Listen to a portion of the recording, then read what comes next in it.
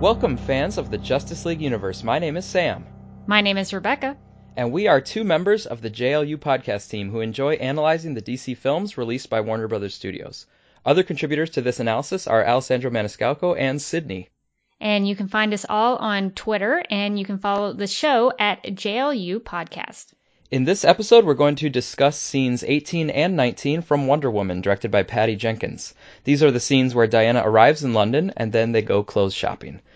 Now, I mentioned that Rebecca and I are going to discuss the scenes, and you've heard both of our voices already. So I wanted to let you know that we have a bit of a new format that we're trying out. So if you've been listening to the podcast, you know that we have a scripted approach where we compile some notes on the scenes and then kind of polish it into a script, and then I deliver the script, and that's how people are used to hearing it.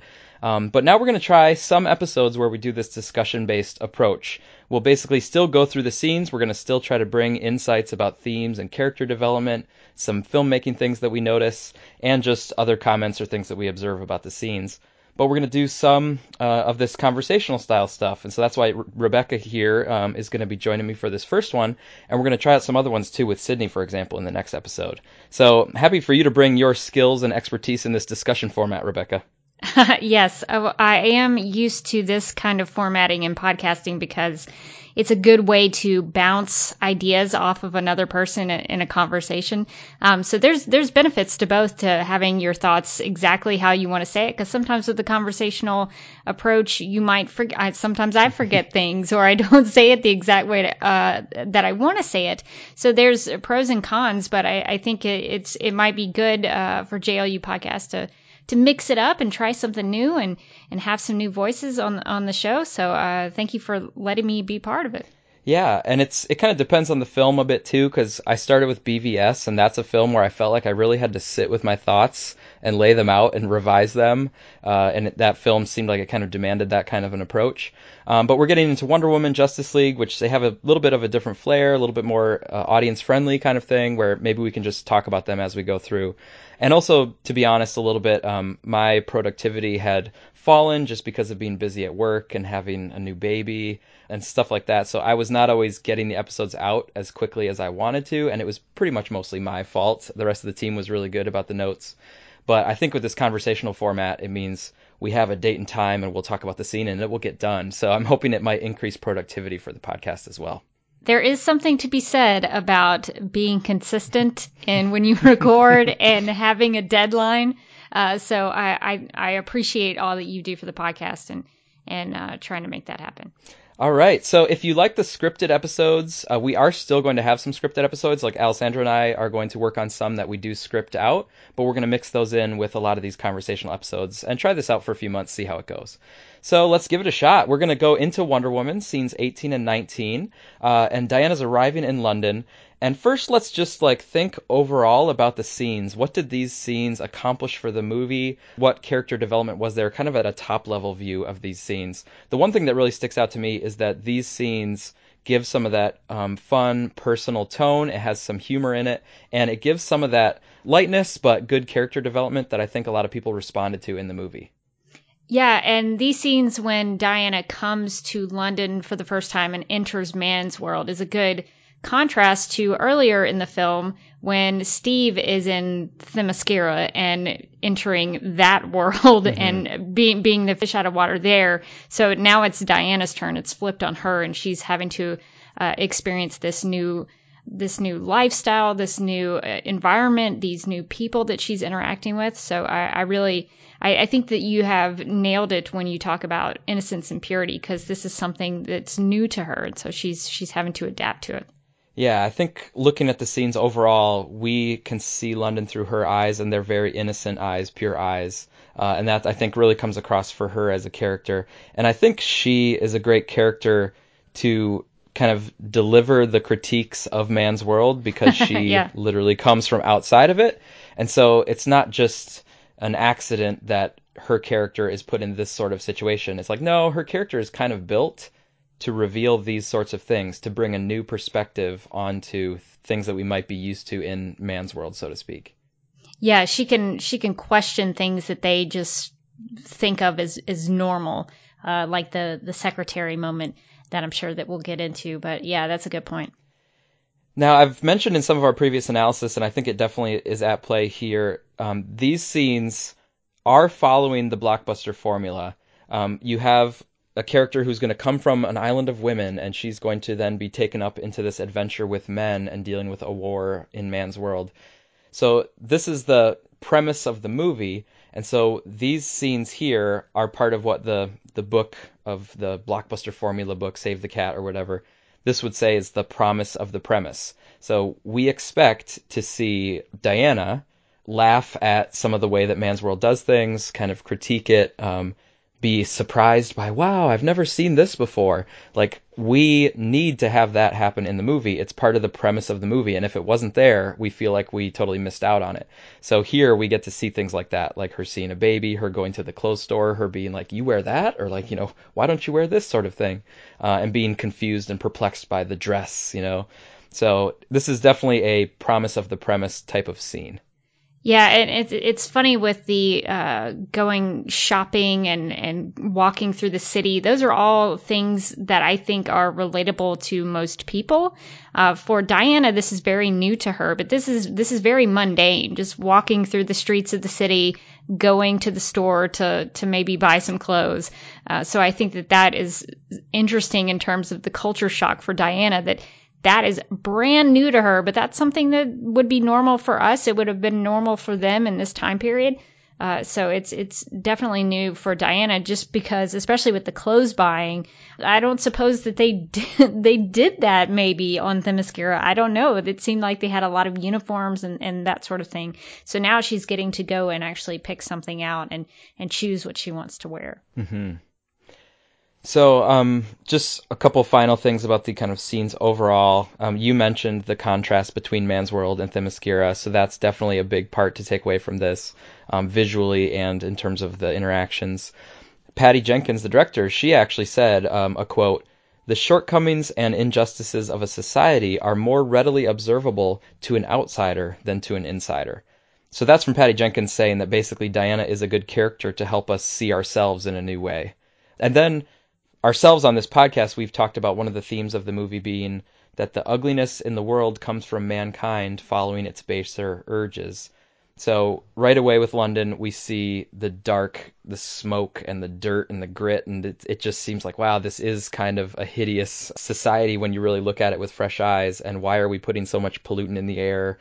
Why do we have such downtrodden people? And then inside, why do we have such immaculate like clothes and things for a certain echelon of society? So there are these kinds of problems you can see in the world. Our theme that we talked about would be that these don't have to be that way. This kind of ugliness or negativity comes from people doing things sort of less than ideal or doing things less than their better selves. So we'll get into that in some of the more of the details. The other big thing from this scene is we get to meet Etta Candy. So let's move towards that a little bit. But starting with scene 18, we have the sailboat. It's being towed in now to the city of London, and we get the shot of all the smoke and smog and everything like this. And it's cool, I think they actually filmed this in London. I think I read that in the Art of the Making of the Film book. They said they filmed it in London, and they just had to use some CGI to remove anachronisms and make sure it looked how London would have looked at the time. But it's a pretty cool way to enter the scene. Like, we see London from kind of afar and wide shot before we get into some of the details later. Yeah, I remember the first image of Wonder Woman of the film when they were shooting the movie was actually Diana in her cloak, and they were in London. So yeah, it's nice that they were able to go there and actually be part of the environment there. And even though if maybe they had to do some CGI there, at least they made an effort to try to make it look like London, so that it sort of, it looks like it feels like it, and the actors probably enjoyed being over there and being in that culture. Mm-hmm. To me, it also, we're dropping right in on this scene, and so we can talk about how it's kind of gray and black and dirty and stuff, but it's really effective in the context of the movie because we've just been watching like a half hour on beautiful Themyscira with all the greens and the blues and the women so in tune with nature and stuff. So that has really been setting us up for a long time for this like shock of seeing the smog and the dirtiness and stuff. So in the movie, it plays even better than I can like describe it right now. Oh yeah, even in terms of the water, on Themyscira, you have those beautiful waterfalls, and even that the pool that Steve enjoys. He gets to sort of take a bath in. Beautiful blues and just fresh water. It almost seemed like, and here even with the water that they're coming in on in the river when they're in the tugboat. I mean, it's dark colors and everything is very, very gray. So even down to the water, I think it shows the contrast. Mm-hmm. Now they're being tugged in, and Steve says we caught a ride and made some good time. And so for us, we always notice this word time, and Alessandro made the direct connection to Steve's watch and how earlier it set up this motif of time with Steve, which of course will pay off at the very end of the movie in a big way. But right here, it's a nice little reminder or a nice little touch on that motif for him to just refer to the good time that they made. But Sydney was actually wondering, like, how long did it take them to get to London? How long were we away from them, like, while we saw Ludendorff and stuff briefly? Was it one night or was it longer than that? That's a really good question because the scene makes it feel like it's the next day.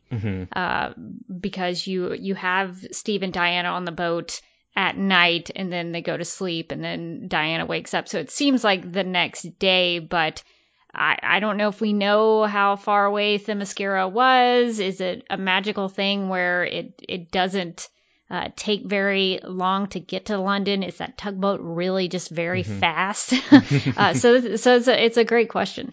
Yeah, and it's really one where, you can't totally catch the filmmakers in a mistake because they don't explicitly say it's the next morning. True. So really, whatever time passed was just however much time needed to pass to get to London. We assume that Themyscira is kind of like in the Mediterranean because of how Steve's airplane managed to get there from him, where he started out in his Finding the Notebook and stuff. But for me, I don't get too caught up on it. It's kind of interesting to think about for the characters how long they were together. If they were together for multiple days and nights, then they might have bonded more than if it was just one night and they went to sleep. But the editing does kind of invite you to think it was just one night, so we don't really know. But yeah, for them, if there was more character development amongst the two of them, they probably would have showed us. So yeah, I don't know. If there was multiple nights, nothing eventful must have happened on those other nights, or else the filmmakers would have given us a little bit of an insight into it. Yeah, it also makes me think if it was multiple nights, did they have food rations? Were they prepared to have something to eat when they were on this journey? I would assume so. I would assume they would have packed something. But yeah when you think about the time period and how much time has passed, then those kinds of questions come up. So they disembark and they're in the streets of London now, and there's a lot kind of going on. So it's kind of all hitting Diana, like, wow, all this busyness around, all these different people and stuff. A few things kind of stood out. There's a guy who's doing like an escape routine from chains. That might be a little bit of a bondage nod to the history of Wonder Woman, where there was a lot of bondage, especially in the original comics. So I don't know. Did you take it that way, or did you take it to just be some street fare? I think you can take it that way. I also got curious because when I see someone like that who's doing sort of an escape trick, I think of Harry Houdini. And so I looked up when he would have been popular. And actually during this time that the Wonder Woman film, the story is set in, Harry Houdini would have been known at this time. When I did some research, he had even done a magic tour in England. So people in England would have known who he was and would have seen him perform. So I thought that was a really interesting bit of trivia there, that you could take it as a bondage nod to early Wonder Woman comics, but it could have also been a way to acknowledge Harry Houdini and what he was doing at that time. Yeah. One of our listeners, Wayne Buck, he definitely noticed the bondage things, and he took it as an homage to the Wonder Woman history. He mentions Steve being tied up earlier on Themyscira, and then he mentions the chain person here, and then he also mentions Diana getting bound up in those tank treads, like at the very end of the movie. So for Wayne, and I think others, they can definitely notice that, because it is a fairly well-known part of the character's history. Some other stuff in the street, there's a bus that goes by, and there's an advertising slogan that says, builds Bonnie babies. So maybe this was a Glaxo product, it looks like. Glaxo product that was considered super milk, and it was available in London at the time. So it looks like they might have actually found out some real products from the era and just put some advertising around in the streets. Yeah, I think that was a milk that was geared specifically towards, babies and baby milk. I think they probably did some research about what would have been popular at that time. And so when I was doing some research, I actually saw these advertisements in London. So they did a good job in doing their homework for this movie to know what would have been around during that time period and in London. Yeah, there was a truck that has like big lettering on it that's easy to read. It's called Robinson's, I think. So we, as a team, we were kind of talking about what could this Robinson be a reference to? Thinking back to like Batman v Superman when there's like Nicholson, we're like, okay, we probably know who that Nicholson is referring to. But Robinson is a little bit more of a common last name. So we thought of a few ideas. Maybe it's James Robinson, who's a comic book writer, and he wrote some Wonder Woman comics in late 2017. But that's kind of a stretch because there are a lot bigger names of comic book writers who've been associated with Wonder Woman than James Robinson. And James Robinson's Wonder Woman comics were like after the movie actually came out. So it's probably not him. There's also Lillian Robinson, who Rebecca you found is an author who wrote a book called Wonder Women. And that's a book from 2004 about feminism and how that relates to superheroes. So maybe the filmmakers read that book as part of their research for the film. And if they liked it, they might have thrown in a Robinson reference. That's possible. I think the most likely reference might be to Anna Lynch Robinson, who is the lead set decorator for the film. So I could see either her or one of her staff saying like, "Hey, Anna, I'm going to put Robinson right on this truck." So to me, that seems like that could have been maybe the reference. I mean, if I was a decorator, I would try to put myself in there somewhere. Yeah, so that's pretty cool. And one thing too that I just give credit to the filmmakers for is that they allow the audience to actually really see all of this and take it all in. It's actually all in focus. And so the DP, Matt Jansen, he says that they did use a lot of wide lenses instead of long lenses, and the wide lenses gives you a lot more of the background in focus. And so that allows us, the audience, to kind of feel like we're there, and we can track things with our eyes, and we can decide where we want to focus. So that was cool, and especially at a scene like this where we can look around and try to spot things if we want to, rather than like only having the subject in focus where you can't really see anything else anyway. I think that's such a good choice because it almost, for me, puts me in Diana's place, where Diana is probably doing that. She's looking at all of these people. She's looking at the guy who's got the chain, escaping from the chain. She's eventually going to see a baby in this scene. She's looking at all these different things, the man and the woman holding hands. So I sort of feel like I'm in Diana's place, like looking around at everything that's happening in the street, trying to figure out who these people are. What is that truck? What is that advertisement? So I think that's a really nice choice. Mm-hmm. And then some of the people start looking back at her too. So like they're maybe noticing, oh, it's a beautiful woman, or maybe they can just tell she's from a different culture. She's dressed a little bit differently, or she carries herself differently. Or maybe just these people can kind of just tell, like, you're not from around here. Like they're getting that kind of vibe. So they're looking at her too, which is kind of interesting. And then Diana starts to notice some cultural things that happen. So she asks, why are they holding hands? So we know Diana has read some things about sexual relationships between men and women, but that doesn't mean she would be familiar with like specific customs in England or gestures of affection that are specific to man's world. So she's kind of noticing, oh, they're holding hands, and Steve says, they're together. So then Diana tries to grab his hand, and there's this little kind of moment between them.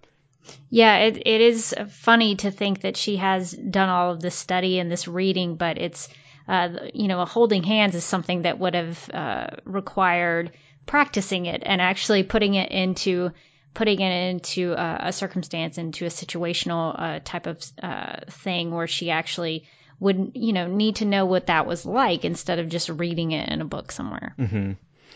And it gives a nice little moment between the two of them. And Alessandro pointed out, too, that once they're holding hands, like Steve is leading Diana, and Alessandro connected that to the tugboat, which was leading the boat. And the ironic thing that Alessandro pointed out, this is kind of a nice insight, is that overall here, where are they going? Well, Diana thinks that Steve is taking her to the fighting because she wants to go right directly to see Ares, who she assumes is at the fighting. But actually, Steve is leading her to Steve's superiors. But the ironic thing is that Ares is actually with Steve's superiors. So, like, Steve thinks he's taking her not to Ares. Diana thinks he's taking her not to Ares, but really he is taking her to Ares, it turns out, once we find out, like, who he actually is. So that's kind of a fun moment, or, to realize in retrospect that, oh, they actually were going to Ares, even though they thought at the moment that they were not going to Ares. Right, yeah, they're not going directly to the war, but that doesn't mean that Ares isn't there. Yeah. And so Diana's kind of upset when they're not going directly to the war. And Steve says, well, we have to go make this report to my higher ups. And then he says, I'll take you to Ares next or whatever. And there's this little interaction between them where Diana says, you made a promise is unbreakable. And the way that they filmed and acted that line, I will admit, like, I thought that was a big setup for something later, because they kind of, like, all the momentum stops and Diana says, like, a promise is unbreakable. So I thought for somehow later there was going to be like a big coming to terms moment of like, oh, a broken promise or something like that between the two characters. And I don't think there ever really was. Like, to me, a promise never became like a big thing later. But it does show from Diana that she expects people to just do the right thing. Like, of course, you would keep a promise. Like, that's the only thing anybody would ever do, right? So that goes back to her innocence. And Alessandra pointed out that in the DC movie universe, promises are a big issue. Batman in BVS said that promises aren't really worth anything. But by the end of BVS, Batman, Bruce, does realize the value of promises, and he makes new promises to people at the end of BVS. So that shows like a big turn for him. And so maybe this is showing us that like Diana is on the side of good and purity, that she, of course, would put faith in promises because that's what an optimistic kind of positive looking person does. Oh, yeah. I think that is, you could say something about how promises indicate a hero and a hero having standards. Yeah. So there's also the baby moment, which is one that stands out to a lot of the audience and stuff. So what was your reaction when you saw the baby? Well, I think I think it's first played for comedic relief, because it is a humorous moment that Diana would break away from what they're doing to go and get sidetracked. It's almost like she saw something shiny and she ran towards it. But I think that Diana, of course, probably wouldn't have seen a baby on Themyscira. She was the youngest one there. Right. And they wouldn't have had a baby. That was very rare for Themyscira. But I also think that the baby is a connection to her as a woman. There's a lot of contrasting between women and men, and Diana coming from an island full of women to man's world. And so I think that Diana embracing this baby, seeing this new thing that she's never seen before, and seeing it as something that, women are the only ones who can actually birth babies. Mm-hmm. And I think that is an important part of showing the difference between men and women, because that's a big part of this movie. And I think one of the things that the movie does really well is it shows the differences between men and women. And I think this is one of those instances. Yeah, some people said, oh, that's so stereotypical to have a woman like fawning over a baby. But for me, I'm like, don't take that away from Diana. Like, she has never seen a baby before, but it is such a strong womanly, a maternal kind of thing. So for me, I'm like, to me, it's not the time to call out sexism or call out stereotypes. I'm like, no, in this situation for this character, to me, it makes a lot of sense that she would be fascinated and just immediately drawn and respond to a baby. So for me, I did not have a problem with it at all. I thought it was, if anything, I thought it was a really nice moment. Yeah, and Diana is embracing all of it. She's trying to figure out all of it, including seeing a baby for the first time. Yeah. So I don't have any problem with it. Right. And it doesn't make her weaker that she has a soft spot for babies. Like, it's like Patty Jenkins said, like, to really fully embrace a woman character, you have to realize that it doesn't weaken her to also have femininity or something like that. And so for me, I'm like, yeah, Wonder Woman can still kick butt in the same way, and she can still cuddle a little baby. Like, it doesn't take anything away from her strength and power. I would think it would be weirder if Diana, who came from an island full of women who had never seen a baby before, didn't fawn over the baby. Like, I think that would be the weirder situation. So I think it's a nice moment. I think it's a nice moment that plays into her character and the broader themes of the movie, and gives a little comedic relief because Steve says something to the effect of, "That one's not made out of clay." Yeah. so I think it's a nice little moment that does take us into the next scene. It's a nice button to the end of the scene. Yeah, and now some people could say, "Oh, Steve is kind of a jerk. Like, he doesn't let her have a longer moment with the baby, and he kind of like pulls her along to go where they need to go."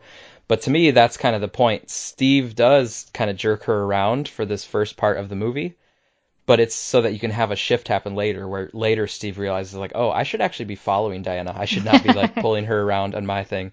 So for me, it's like you have to have these moments where Steve does kind of pull her along, kind of in a, male dominated way, so that you can have the contrast later. Yeah, and this is his terrain. This is his world. So he's got to steer her in the way that they need to go to get what they need done.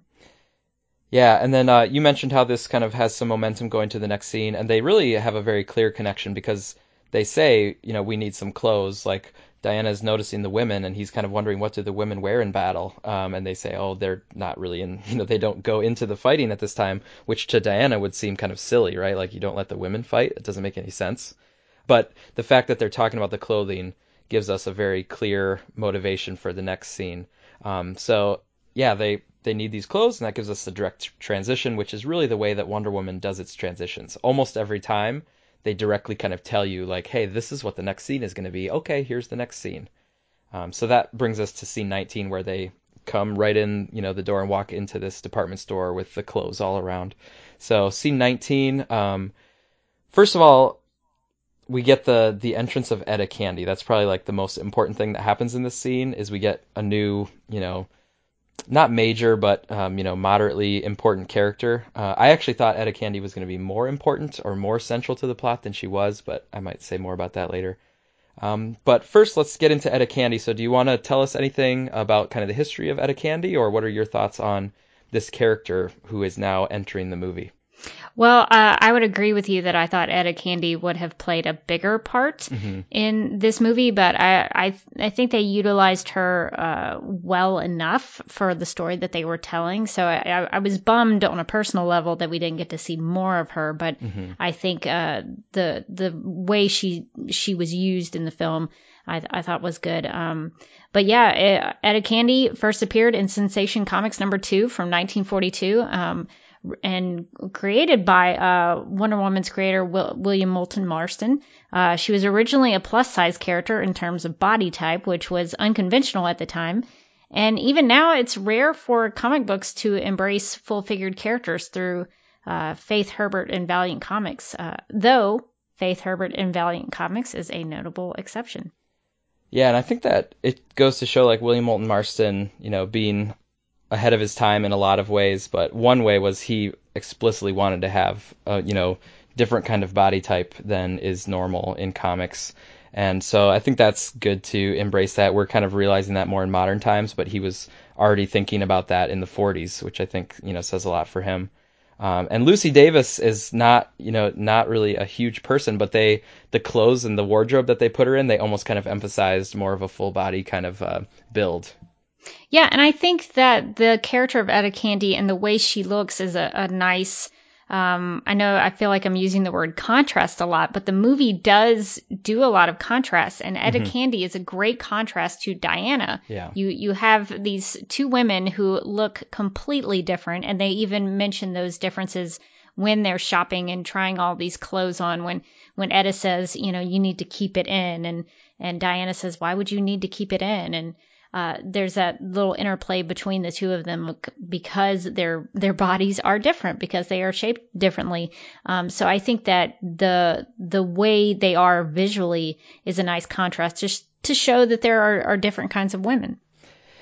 In terms of the comics, I haven't read a lot of these, but I did read some sampling of Golden Age comics, and Etta Candy was there a lot in the Golden Age. Not as much in the Silver and Bronze Age, I hear. But I do know that recently she is in the comic books with Wonder Woman and Steve Trevor, but she has been redesigned, so they've kind of gone away from that plus size, body type a bit, And they've also made her African American now, so different race. And they've given her a kind of a different role to play. So she actually has the rank of commander, and she works a lot with Steve Trevor, but more in like an equal way rather than like as a secretary or servant kind of way. And there is still the friendship between Etta and Diana, so that seems to be like a constant theme between the two characters. But the nature of the relationship is different now in the comics, because in the history she was like this sorority girl from Holiday College and had a lot of college hijinks and stuff. And now it's much more like military. She's in the battles, she's doing the intrigue and danger and all that stuff. So if you're an Etta Candy fan, there's a lot of different iterations, a lot of different things you can see her doing. I think Lucy Davis did a nice job bringing the character to life. I thought especially Lucy Davis was good at reactions. Like she does her lines well, but also just reacting to what's going on around her. In this scene and then later with Sir Patrick and stuff, Lucy Davis just has some great reactions that are just full of personality. I think that part was pretty cool. I'm no actress, but from what I've heard, that a big part of acting is reacting. So the fact that she is a good reactor tells me that she is a great actor first and foremost. So I would agree. She has a great way of playing off of other people's lines or the way that they look at something. She has she bounces back from whatever they're doing and how she's feeding off the other actors. She does a really good job. Yeah. You mentioned how she, brings some of the comedy to the movie. What I really liked was that Etta brought some comic relief, but that she was not like the only source of comedy, and so it wasn't like she had to take a dry scene or a serious scene and just straight up inject it with a bunch of comedy and one-liners. I liked it more that her comedy was from the actual situations that were happening. And I also liked it that there was other comedy, other humor also happening, like Steve and Diana's interactions, or Diana reacting to society, or once we get to the Oddfellows, like I liked it that the humor came from situations and characters rather than one-liners. But I also liked that it was spread around. So when we have a comedic character like Etta Candy, she can fit in rather than just like being really obvious as, oh, they're putting her in for the jokes. It's like, well, she is funny, but she's not the only one carrying that load. So I appreciated that for kind of the film overall, and I think it made Etta Candy's character thrive in this movie, that she didn't have to be like the only funny part of an otherwise straight up action serious movie.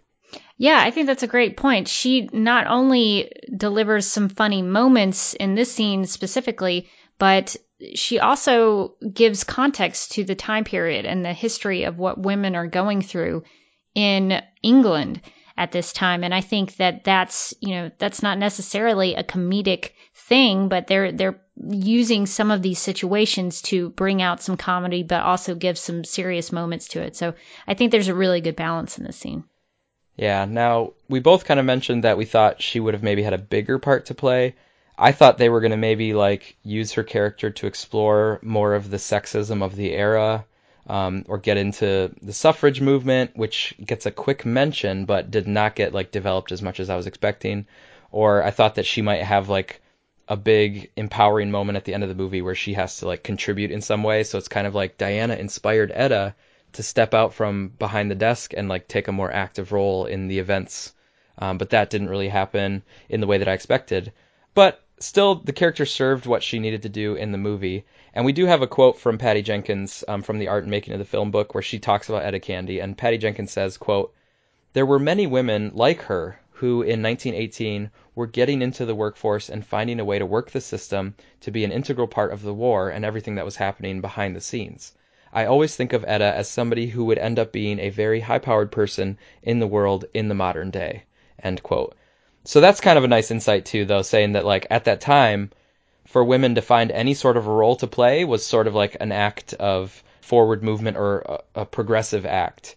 Because it would be easy for women of that time to just stay back and stay down because that's where basically the powerful men were trying to put them. So for Etta to be doing even the little bit that she does, she helps out with the sword, she makes a move to, run the mission, that kind of stuff are actually pretty big steps at the time. Yeah, those are big responsibilities. The stuff that she does later on in the film where she is helping to coordinate the mission that everyone is going on. Even though she's not out in the field, that's still a really important part of that plan that they were able to navigate everywhere. So, I like what Patty Jenkins had to say there, because I think that someone like Etta is a go-getter. I think she's someone who earns the trust of the people she's working for. So, yeah, I could totally buy that she would be a high-powered person in today's world. Mm-hmm. All right, so let's go through some of these events of the scene here. So Diana comes in, and it's pretty cool that Etta just immediately accepts Diana. Like, she just extends her hand, shakes it. She doesn't give her any dirty looks or wonder, like, who is this woman? She just is very kind of open arms, and then pretty quickly will say, I really like her. But I also like at the beginning here that Etta says to Steve, like, oh, I thought you were dead, or something like that, which in retrospect we know is actually a foreshadowing of Steve's death, that by the end of the movie he actually will be dead. So that's kind of sad, but it's a subtle way that the filmmakers put in that foreshadowing. Yeah, and it shows that even before Wonder Woman or Diana shows up in Steve's life, he was out there doing dangerous things that would put his life at risk. Mm-hmm. And then here at the beginning, too, there's the famous interaction where Steve introduces Etta as a secretary, and Diana says, what is a secretary? So this is the nice, kind of culture shock premise paying off. And then there's where I'm from, that's called slavery. And then that's where Etta says, oh, I really like her. So that's a famous interaction. They used it in the trailers, I think. And that's just a memorable moment of like, oh, Diana coming into the world and getting this little zinger in about, holding women down as secretaries when they could be doing more. Nothing against secretaries, but Diana's kind of like, boy, it sounds like, Steve, you kind of are using her and sort of being the overlord above her.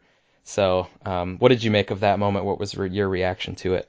Yeah, I really like this moment in the scene because I think it's used to bond Diana and Etta as women.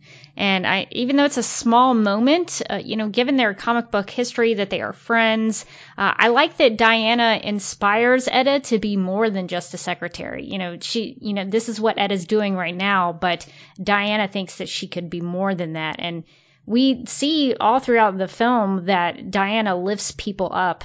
And I think she does that with Etta in the scene. Mm-hmm.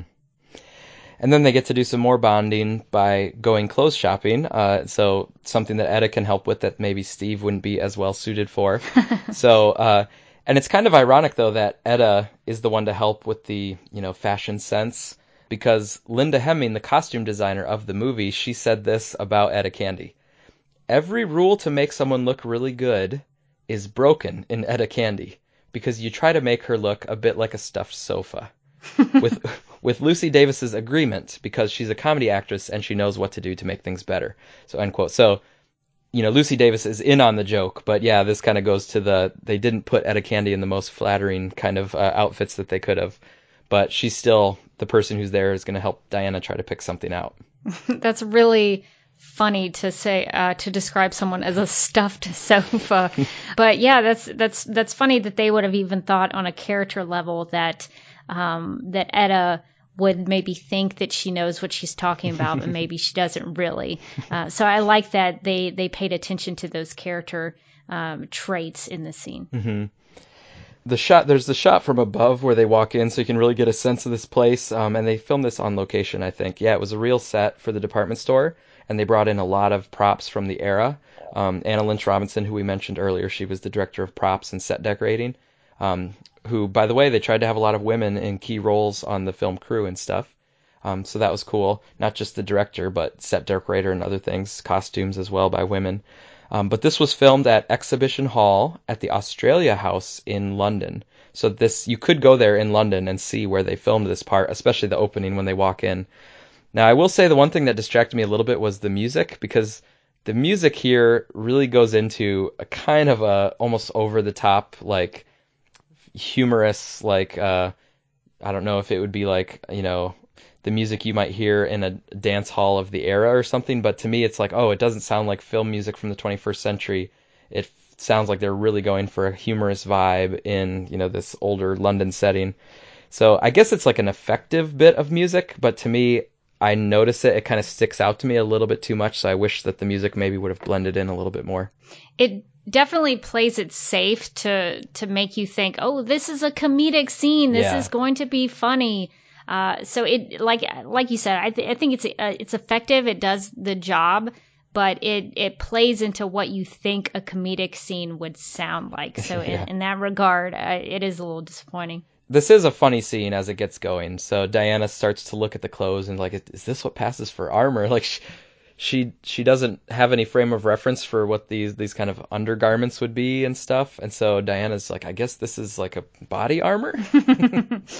Yeah, I think it takes her a little bit to understand what's going on here and how the women are part of the society, and they're not necessarily the ones who are going into war. So I think this is another one of those instances where Diana is having to figure out what's happening with the culture and the people who are around her. And I can't even imagine what that would be like if you stepped into a completely new world and had to totally figure out how women were seen in society and how you were supposed to behave. So I can't even imagine having to adapt all of that. Yeah, you just look at a single object, and if you're from that culture, that object makes a lot of sense. You know how to, interpret it and think of it. But if you're brand new to the entire world, you look at this object and like, I have no frame of reference to like interpret what that object is. So I'll put it in my frame of reference, which is like armor. And, I've trained a lot, and I've, when I'm putting on something, I'm thinking about how I'm going to move in it and how if it's going to be able to protect me while I'm fighting. So she brings that frame of reference. And I think that's why it works for Diana not to seem stupid. It's just that Diana is coming from a whole different set of experiences. And we've talked about this before in our analysis, how Patty Jenkins and Gal Gadot, they didn't want to cross over into her seeming stupid. They wanted to keep her on this innocent and naive, but she is very smart. Like if she had the background, she would not have any trouble interpreting what's going on. So I think things like this, they walked that line well. It's funny. It does bring up that she's from this different world. But at least for me, I never think of Diana as stupid. I just think like, of course, you would not know. This would not make any sense to you because it's totally a cultural construction. And I like the way that they start Diana out in her character journey, because when you flash forward 100 years from now, when you see her in Batman v Superman Dawn of Justice, she is regal. She has these beautiful dresses on, and she's totally acclimated to man's world, and she understands how the clothing works and how jewelry works and all of that, and she goes to these fancy parties. So you see that her character starts having to learn these things back in 1918. Yeah, that's a great point. It'd be funny to watch just this clothes shopping scene and then turn on like Lexus Gala and BVS and be like, whoa, she's come a long way. Yeah. There's this first purple dress with like a hat on. And I remember I saw this movie in theaters several times, and this like got a huge laugh of her just walking out in the purple dress. Now I'm not like a fashion person. I'm kind of ignorant with respect to fashion stuff. But do you know why it's like so funny? Is the dress just so old fashioned, or like nobody would do this design, or is it the color or the hat or what? I think it's a mix of the color and the poofiness of it, maybe. That dress that she puts on, the purple one with the hat, is a little poofier than the other ones. Some of the other outfits she has on look a little sleeker, a little slimmer, but the poofiness of it does make it a little more ridiculous. And the hat, even though in that time period hats would have been very stylish and in for that time period, especially when you go into some of my favorite decades, like the 30s and 40s, everybody wore hats. It was very popular and something that women wore a lot of. But now when we think of that, we don't think of that as stylish in our today way of thinking. So I think it is a combination of the hat and the poofiness of the dress. It's kind of interesting, too, to see this scene where she tries out several outfits, and there's a little gag with, some of them. But we know that it's leading up to this, one that she's going to wear for several more scenes in the future. And this trying on outfits has happened with other characters, with other female superheroes as well. You might know something about this show called Supergirl. I mean, I know a little bit about it. But there's, in like the pilot episode, I think it was, there's a scene where Win and Kara are going to try out some different outfits, right? And it's a similar thing where it's like, try that out. Nope, not that one. Oh, that's funny. And then like another one. And then you arrive at like the real one that's going to continue on into future scenes. Yeah, there's definitely a montage that happens, and some of them have some possibilities that could work, and some of them are completely ridiculous. So I think that they play up that kind of comedy in this scene in Wonder Woman as well. And you said you remembered that in another TV drama that featured some superhero characters? Yeah, there's a very famous montage that they do on Lois and Clark, The New Adventures of Superman, when Dean Cain's Clark is trying on different variations of the Superman suit. He and his mother, Martha Kent, are trying out different takes that sort of lead up into the final Superman suit. So I think that's a pretty typical superhero trope that happens in TV and film, just to see the progression of how you get to that point. And even though this is not Diana figuring out her Wonder Woman costume so much, this is her figuring out her costume, if you will, for Man's World, and having to figure out what she's going to wear in the meantime before she even gets to reveal the Wonder Woman suit. I will point out too that Sydney mentioned that it is pretty funny, especially because for women, if they've just done this clothes shopping routine and they've tried things on, and when you try it on, it does not look as good as you were kind of hoping or expecting it to look, and that can be funny. Or to realize that something that's maybe fashionable is not practical or comfortable, and so being inside of it can kind of be funny as well. And when you kind of step outside of it, you can realize like, oh, this is all kind of societal norms that we're supposed to wear this sort of stuff, which is maybe not very practical or comfortable when you really get down to it. So there is a lot of like cultural history or understandings that people share that this movie taps into very quickly and effectively. And it got, like I said, it got huge laughs. Just her appearance in that dress would get people laughing out loud. So definitely tapping into something effective there. Yeah, I think that's a really good point, because Steve even says, well, you should just go try it on. And I think everyone has that thinking that, oh, well, I like that thing on the rack. And then when you take it on and you try it on, maybe it doesn't work out so much. So I think there is something to that. Yeah, and then there's some other little moments too, like where she's trying on another outfit that's kind of a tighter skirt, and she's like, how could a woman fight in this? And she tries to like move her legs. So that's a funny rip and stuff like that one. I get why that one's funny. But there's also the moment where they talk about a woman fighting, and Etta says, well, we use our principles. That's how we're going to get the vote. And that reference to the vote is like about all there is for the suffrage movement, which I thought there was going to be more of it just because of the time period, being in England and being, in the 19 teens. I thought the suffrage movement would be bigger, but at least we got a little reference to it. Yeah, and I really like that line that Etta says about, we use our principles.